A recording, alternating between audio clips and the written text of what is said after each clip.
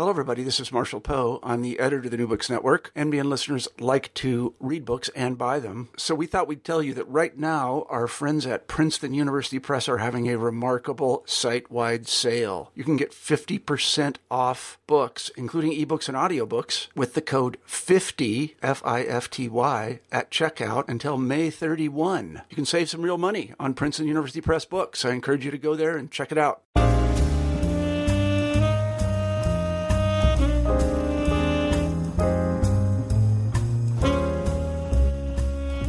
Hello, everyone, and welcome back to New Books in African American Studies. I'm Samantha Bryant, the host of the channel. Today, we'll be talking to Anne C. Bailey about her new book, The Weeping Time, Memory and the Largest Slave Auction in American History. Anne Bailey, welcome to the show. Thank you. Happy to be here. Anne, I wonder if you could begin the interview by telling us a bit about yourself. I was originally born in Jamaica, but I also am an American citizen and have been for many years. And in some ways, that really informs a lot of my work, because I consider myself somebody with, three very strong identities that work together: an African identity, an original ancestral African identity, a Caribbean identity, and an American identity. So perhaps it's not surprising that I end up specializing in African diaspora studies, and my work speaks often from those three angles. Presently, and for the last 11 years, I've been Associate Professor of History and Africana Studies at Binghamton University, one of the flagship research institutions of the State University of New York, and it's a job I enjoy. Love working with students, very much so. Long tradition in my family of teaching and learning. So it's really been my pleasure to be here. Great, thank you. Now, how did you come to write The Weeping Time? I think graduate school can be so many things to most of us who have been through the process. It can be a really tough experience in many ways. For me, it was really eye-opening, and I don't think you ever have a time like that you have an opportunity to just read and read so widely without a lot of other obligations. At least that was the case for me. And I was at University of Pennsylvania, and even though it was grueling in terms of the demands and the workload, it really was eye-opening to read so deeply in slavery studies. There were just, as much as I thought I knew, I did not know, and there was so much more to know. And what struck me the most was really the social history aspect of slavery. Specifically, what struck me was a book by Herbert Gutman called The Black Family in Slavery and in Freedom. And that book was just, first of all, it showed, the history of the Black family and particularly what they went through during slavery.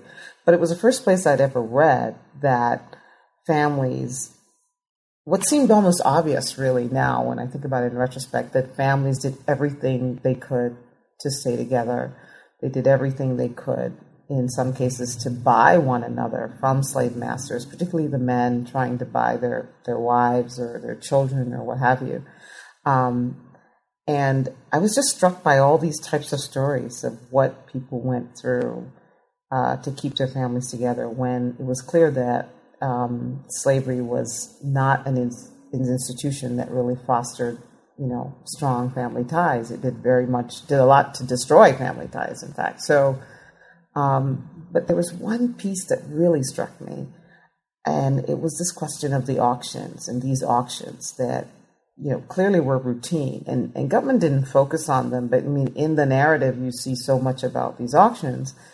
And there was one piece where he said that what these slaves would do is that went on the auction block and they realized that they could not stop their fate, that they were going to be separated from their mothers or their brothers or sisters or husbands and wives, whatever the case may be, children.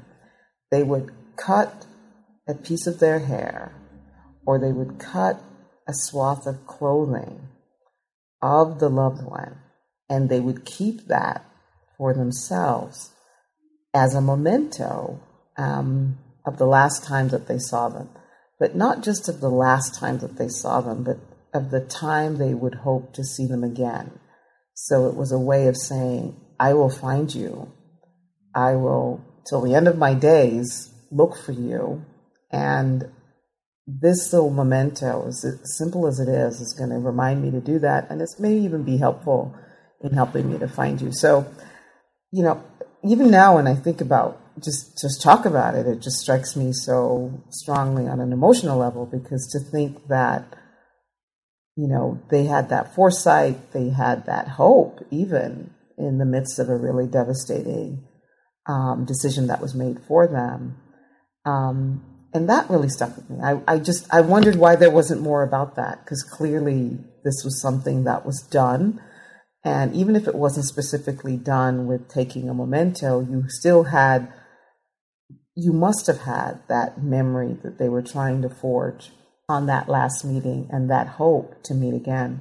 So that got me going. There's more to it than that, but that was really the beginning of planting in my mind a seed, so to speak, as to the strength of Black families, their determination for them to stay together, and ultimately their recovery of family after the Civil War in particular, and after slavery ended. Could you tell us a bit about the Butler Plantation auction in March 1859? So again, I had this interest in auctions, but not sure, and surprised, in fact, that there wasn't an awful lot written about auctions. There's some good work, of course, by Walter Johnson, and there's also, some old work by a scholar named Bancroft. I mean, I think there was, there's definitely work out there, and the narratives, slave narratives themselves tell the story of, ex-slaves tell the stories of when they were auctioned, or their wives were auctioned, or husbands, or what have you, or family members. But there really wasn't a lot just on one auction. So I zeroed in on this auction, which was the largest slave auction in American history. It took place in 1859. It took place in Savannah, Georgia. And the slaves themselves, the enslaved, were not from Savannah. They were brought to Savannah from a place called Butler Island. Now, some of us may know more popularly St. Simon's Island or Hilton Head or places like that.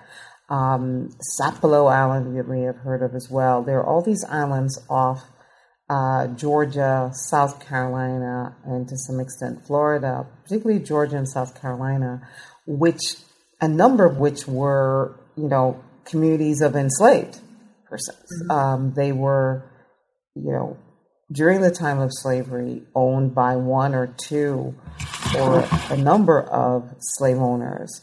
And what's interesting about it in this case, Butler Island, obviously owned by the Butlers, was a place that, even though they were enslaved, they were one community.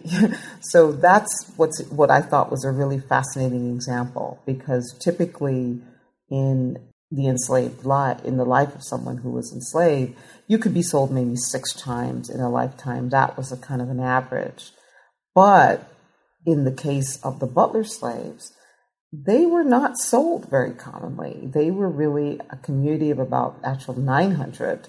And in general, they were not sold up and down the river, as they would say. And in fact, they had a bit of a pride about that. In fact, they said, we're not sold up and down like lots of other folks in the South.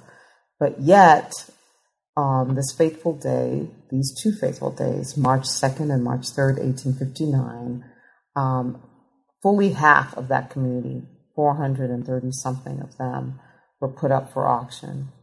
And that meant automatically that families would be split up. That meant automatically that not only would they be split up on the auction block, but also from the community, the other half of the community that was left behind on the plantation that were not going to be sold. So those 2 days were fairly momentous in the lives of the butler slaves, and as it turns out, also in the people who owned them at the time, the butlers. In Chapter 2, you begin with the question, why study the weaving time? What can the auction blog tell us about the legacy of slavery? Well, I think what I try to do is to look at this, when I look at the different relationships that were split up, there was,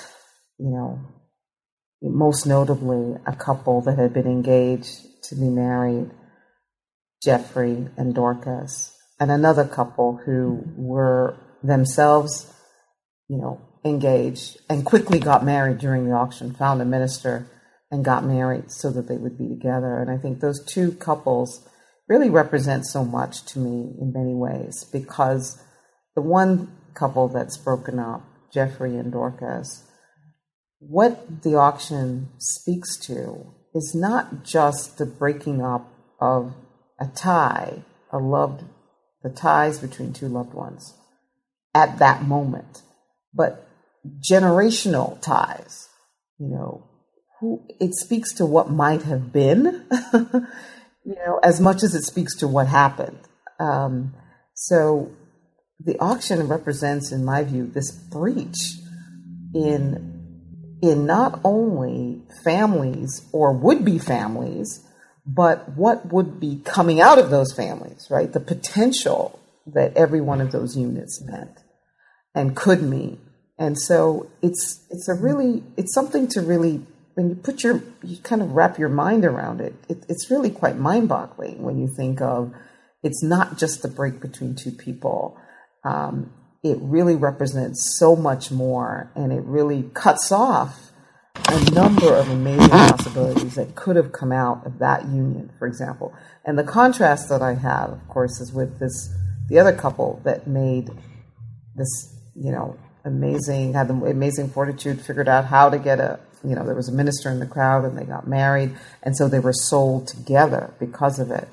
And we can presume that they had, a chance to have offspring and, again, to build a life, even though they were enslaved. So on one level, I just want people to understand what it meant, really to stop and think about what an auction means. It's not, when you're not dealing with objects and you're dealing with people, what does that mean for those families, for those would-be families, and for future generations? So that's one level. On the other level, I wanted the auction to be a window into other aspects of American history, whether it be not just the period of slavery, Civil War, Reconstruction, emancipation, and so forth. I really wanted it to be somewhat of a symbolic, if you will, of some of these major periods. And so what I end up doing is I track 15% of the 400 plus folks who were sold during that auction period of those 2 days, and I track them up to the present day. That's about 59 individuals that I track in the historical record up to the present day. So in the tracking of them, I see that a number of them, for example, fought in the Civil War. They enlisted with the Union Army and, fought for their freedom. As we know, thousands of people of African descent fought for their freedom in the Civil War on the side of the Union Army. Thousands more just left plantations and abandoned them and found their freedom that way. They didn't wait for Lincoln to proclaim them free in 1863. So I take you through the eyes of those who were enslaved and auctioned. I take you through the major periods of American history through their eyes. When the war is over and we get to Reconstruction, for example, a lot of the books, great books, so many great books like John Hope Franklin books and so many other great books about Reconstruction, largely though focus on the political piece of it and what that meant politically for North and South and even, electoral politics and the fact that a number of blacks have an opportunity to hold office for the first time and citizenship and all of that. And all of that's so important, and I talk about that too. But I really zero in on the fact that Reconstruction, from the point of view of those who were auctioned, is about families first. First and foremost, it's that family member that you lost on the auction block in 1859 that you're going to go looking for. Before you worry about your citizenship or lack thereof, before you worry about what rights you have to work on the farm that you're now still on or you're leaving or what have you, you're looking for your family members. And to go back to that original image that I gave you that inspired me, I just imagine a number of them having these little mementos. Or even if they didn't have the mementos, they had memories, important memories of those last moments. And that's what they were seeking to connect with. So what does the auction mean to U.S. history? I think it's a way of adding to or reinterpreting some of the major periods of American history in the post-slavery period. Could you tell us a little bit about the relationship between the Butlers themselves? So the Butlers we have Pierce Meese Butler, and Fanny Kemble, who was his wife. And she was, she was a bit famous, really, in the theater. She was an actress, and that's how they met. She was an Englishwoman, and so she was not American born, but they met in America at her American debut. So she's someone, the Kemble name was very well known in England for being a name very much associated with the theater and famous actors and actresses. So she made quite an impression. And they got married. At the time, he was living in Philadelphia, because what you've got to remember with a number of these Southern planters, a number of them, especially in the Deep South, like this was, they had homes in the North, and they were essentially absentee landlords. So they would run his plantation through overseers, and he would go maybe 2 or 3 times a year. So she didn't meet him as a, she didn't meet him as a Southern planter. She met his other half, if you will, as kind of a Northern resident in Philadelphia, living in a big home and quite dapper. So they got married. And I think what I try to explain in the book, because I think it's kind of hard to understand in a way how they got together, because she was somebody with abolitionist sympathies, and she was also somebody who was, as an artist, was probably quite liberal in her thinking. She was from a theatrical family. It really didn't seem to connect very well on paper, anyway, if you think about it, with someone who was probably very staunchly conservative and with his Southern roots, and those roots being very much connected to slavery, and his whole inheritance connected to slavery, didn't seem like the best match. But they were a match. They married, and from the very beginning, this became a point of contention, that she was an abolitionist and he was staunchly in favor of slavery. It was the means by which he maintained his rich status. It was also the means by which he took care of her.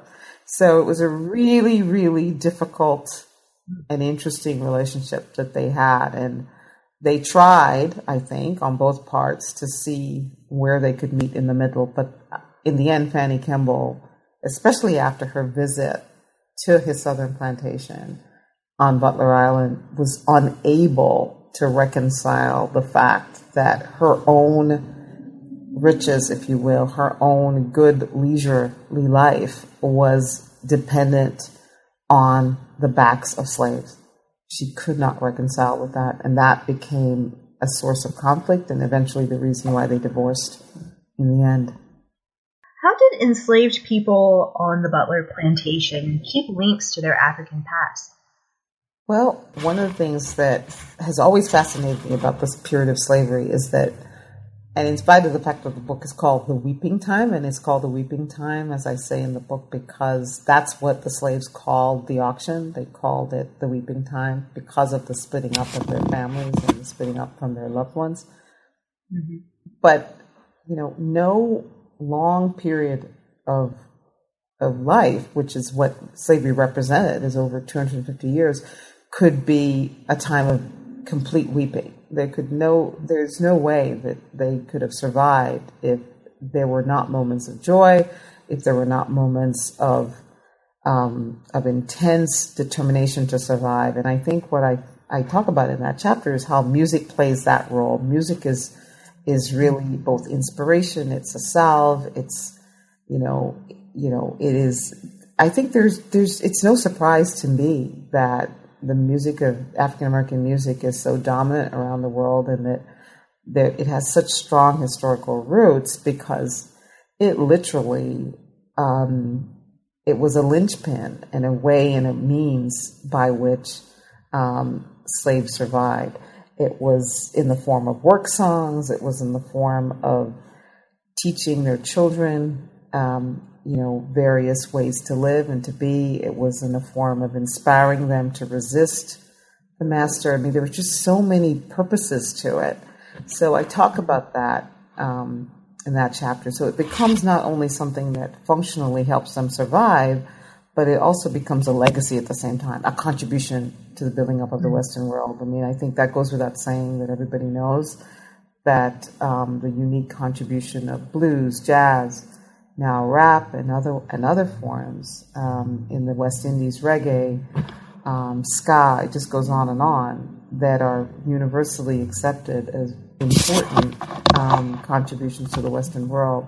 So it's interesting, isn't it, that something that's not what they set out to do, that wasn't the plan. It was more for survival, and it was also more as a way to connect with their African past, because no question about it, in West and Central Africa, where many of these groups would have come from, they had strong musical traditions. So it both extends backwards and it extends forward in terms of the legacy it contributes to modern day life, but it definitely also extends backwards to their African past. Could you tell us a little bit about the role religion played on the Butler plantation? I found this part very fascinating because, and I think I'm kind of building on work by Eugene Genovese and lots of wonderful scholars, so there's nothing, I don't think it's so much that there's such a new crinkle here, but I'm trying to look at it from the point of view from this plantation and also some of the slaves who would have been sold and eventually found one another. So when I look at this question of religion, I see, and you just look at the auction catalog, for example, and you will be hard pressed. You will see every kind of plantation worker or every kind of job description, but you don't see anybody mentioned as the slave preacher. Interesting, right? That, you see everything. Blacksmith, cooper, this, that, the other, field hand of all sorts, rice hand, as they were called, cotton hand, and so forth. Drivers, which I thought was fascinating, because the driver, of course, is kind of the head man of the slaves, right? The first person underneath the overseer, and someone of great responsibility, and someone who in some cases may even have thought of himself as more important than the other slaves. I don't know, because he was certainly given a lot of responsibility, even responsibility at times to whip other slaves. Yet we've got several drivers on that list being sold away, and to my knowledge, no preachers. So there's a kind of interesting dynamic there where, and that's what I show in this chapter, is that eventually, in this particular case, Pierce Meese Butler comes to respect the religion of his slaves, which was at that time mostly Christian. I don't think he initially had much respect for it, but maybe enough respect that they did not sell any of the preachers. But I don't think he really understood it. Fanny Kemble, his wife, was a Christian herself, and I think she definitely could relate to them in that respect. They would ask for Bibles. She would try to get them Bibles. She would hold little prayer meetings in the Great House. I mean, she actually did quite a bit in terms of religion with them, in terms of religious devotion with the enslaved on Butler Island. And so she could relate and connect with them on that level. So I try to show a little bit of that picture. I also try to point out the irony of, just in general, and this is not just for Butler Island, but in general across the South and all across America at this time, that there is, very strong religious fervor, at least in terms of churches and, at least in an outward sense, right? And how that seemed quite irreconcilable for the slaves anyway. They could not reconcile the gospel of the Bible with the Christian practice that they were seeing in these churches and they were seeing from Southern slave owners. So I bring that piece together again. Others have done the same, but I just showed that was also quite similar. For this particular case study, you do see that dynamic of the two very different interpretations of Christianity. On one hand, the slaves seeing Christianity as a kind of liberation theology, and on the other hand, Southern and other landowners and slave owners seeing religion as a tool for oppression and seeing it as a tool to further enslave them and keep them in their place. Same Bible being interpreted in very different ways. What impact did the Civil War have on the Butler family? Well, as I mentioned before, the most significant piece about the Civil War, I think, because of course the Civil War starts in 1861, so it's only 2 years after these people were auctioned.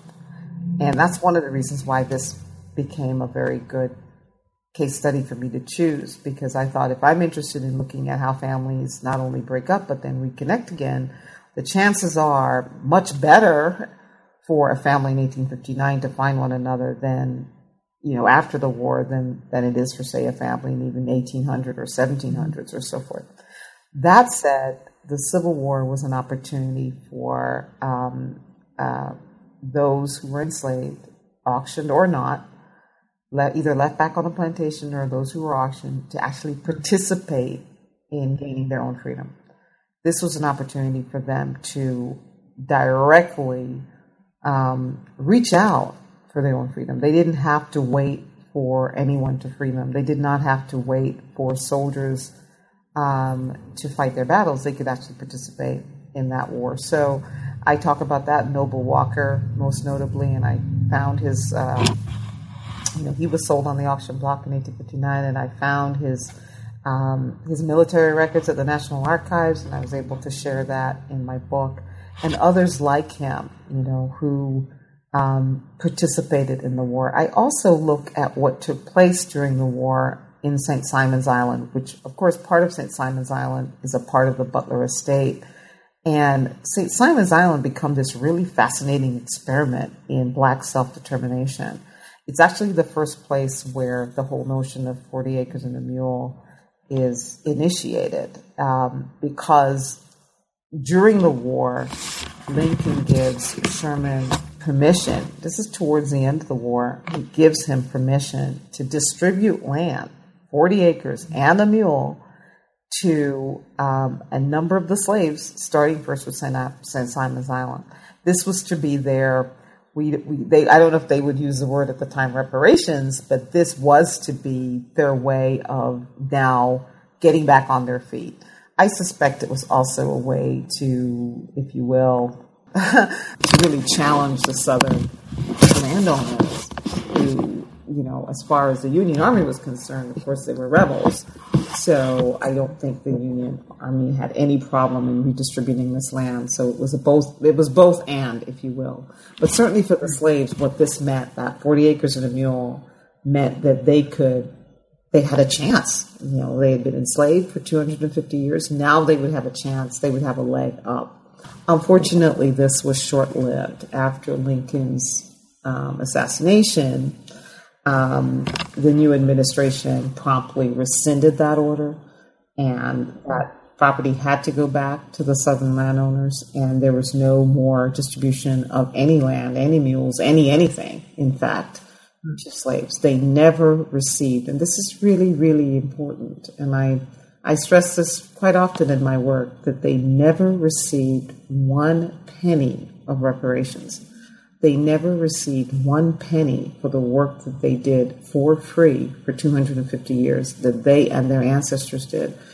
And not only that, but then they were somehow expected to, join everyone on this uneven playing field and then rise up, out of the ashes. They were supposed to rise up and meet everyone on an equal basis when the whole game had started in an unequal way. So that's really, really important. And I think, again, I wouldn't say that this is not new news, but what I look at is the fact that it's interesting that my very case study is the place where this early experiment in Black self-determination took place. And I should say that I show the evidence of Susie King Taylor from her work, from her primary source, that while they did have that land, right, they were very productive.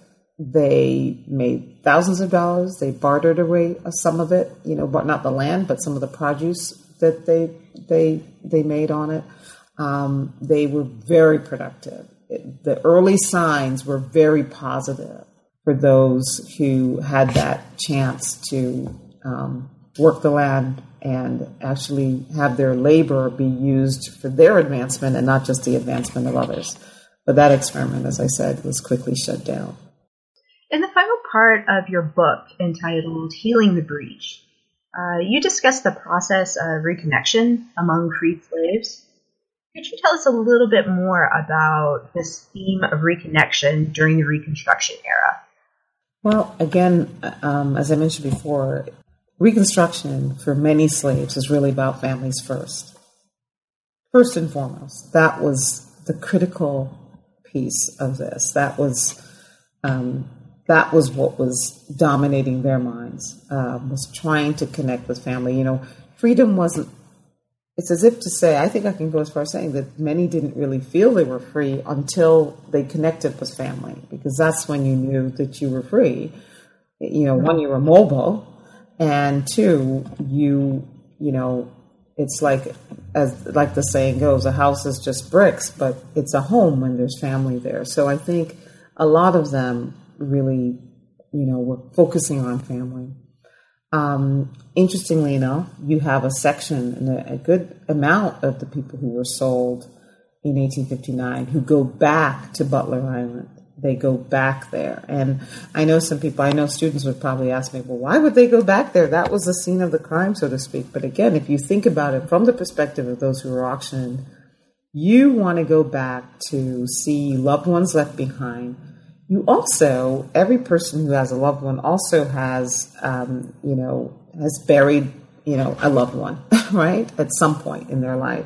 So you're going to have loved ones in graves in those very areas that they left on Butler Island.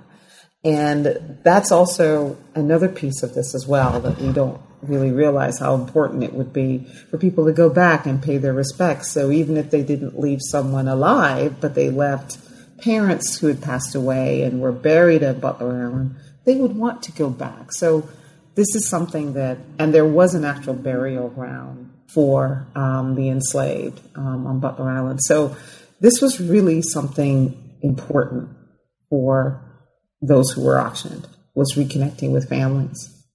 Do you find this theme of reconnection among modern-day descendants?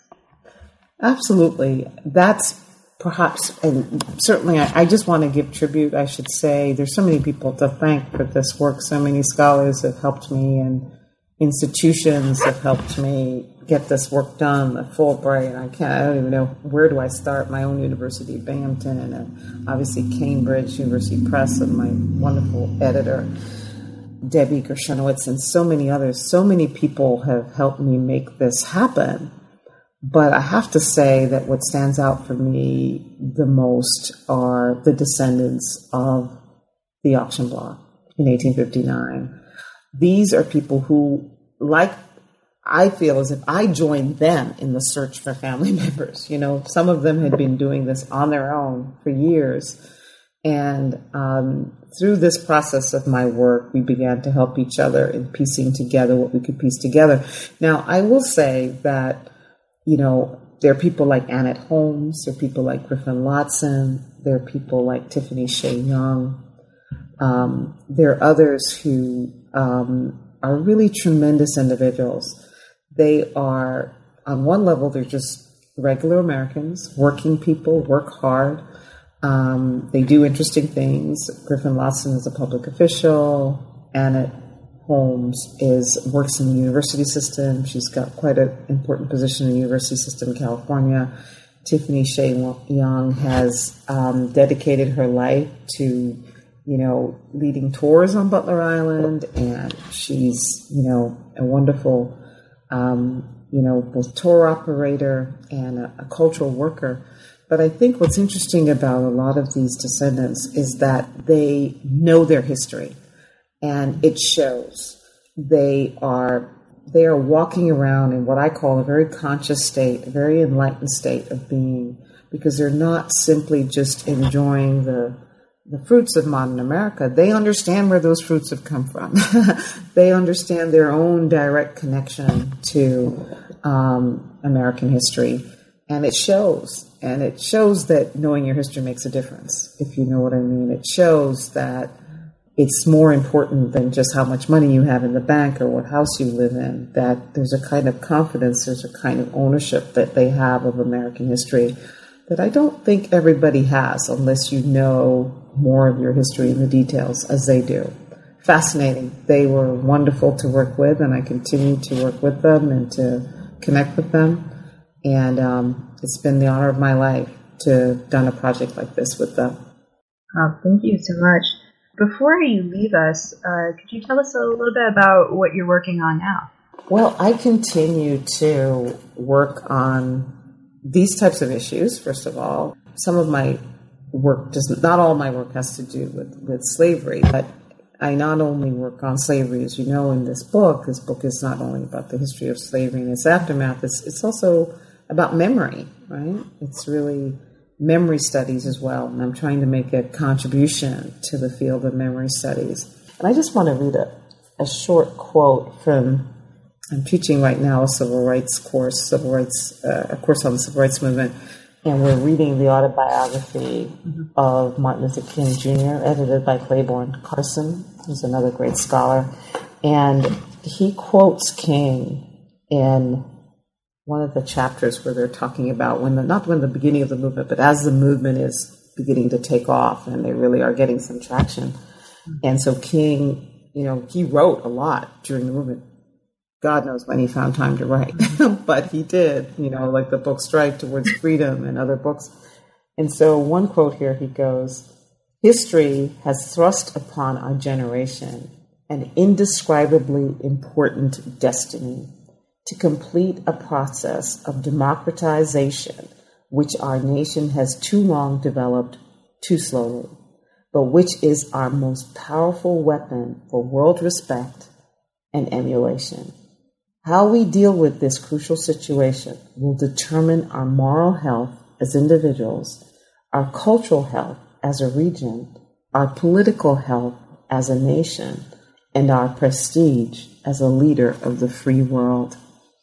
Martin Luther King Jr., in talking about the expanded civil rights movement. And the word I want to zero in on there is when he says that history has thrust upon the generation to complete a process of democratization. That's, you know, in much more humble ways. I'm trying to democratize memory. In much more humble ways, I'm trying to do exactly that in the case of memory.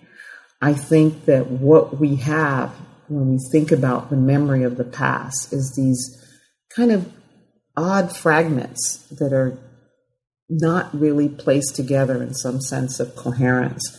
And so we end up with a sense of a kind of fragmented identity, and not just for people of African descent, but also for others. And by others, I mean, obviously, people of European descent, but I also mean of immigrants. I also mean of others, whether Latino or Asian or what have you, because no matter who it is that comes and is a part of the American whole and American pie, they're affected by this early history of America. No matter whatever time they enter in to the American historical picture, this early history of slavery affects their own being and their own trajectory right now. There's no question in my mind about that everybody's affected by this history. And yet, when we look back, we still need to move much further away from just kind of these grand narratives of history that weave out, if you will, or sideline the enslaved, or that sees their story as only as it pertains to their more powerful counterparts, meaning the slave owners. So I'm really into telling the stories of ordinary people living in extraordinary times. And I think to do that, you have to democratize memory. You have to include as many voices as you can. And even if you don't have all the narratives that I would have loved to have had, written autobiographies of every single person who was enslaved and that was sold on that auction block. What I would do for that. I don't have that because of the nature of slavery, that would not have happened. But what I have to do, my job as a historian, is to piece together as much as I can, and as faithfully as I can, to tell their story, so that from the perspective of memory, when we look back, we don't see such a we don't see such a monolithic, if you will, picture. We see a much more diverse picture. We see something that is much more reflective of our rich history, which is diverse and does include all voices. So whatever I'm doing next, it will always have this memory component. There will be history, and then there will be memory. There will always be that piece because of the need for all voices, and because it really does affect how we look at things today.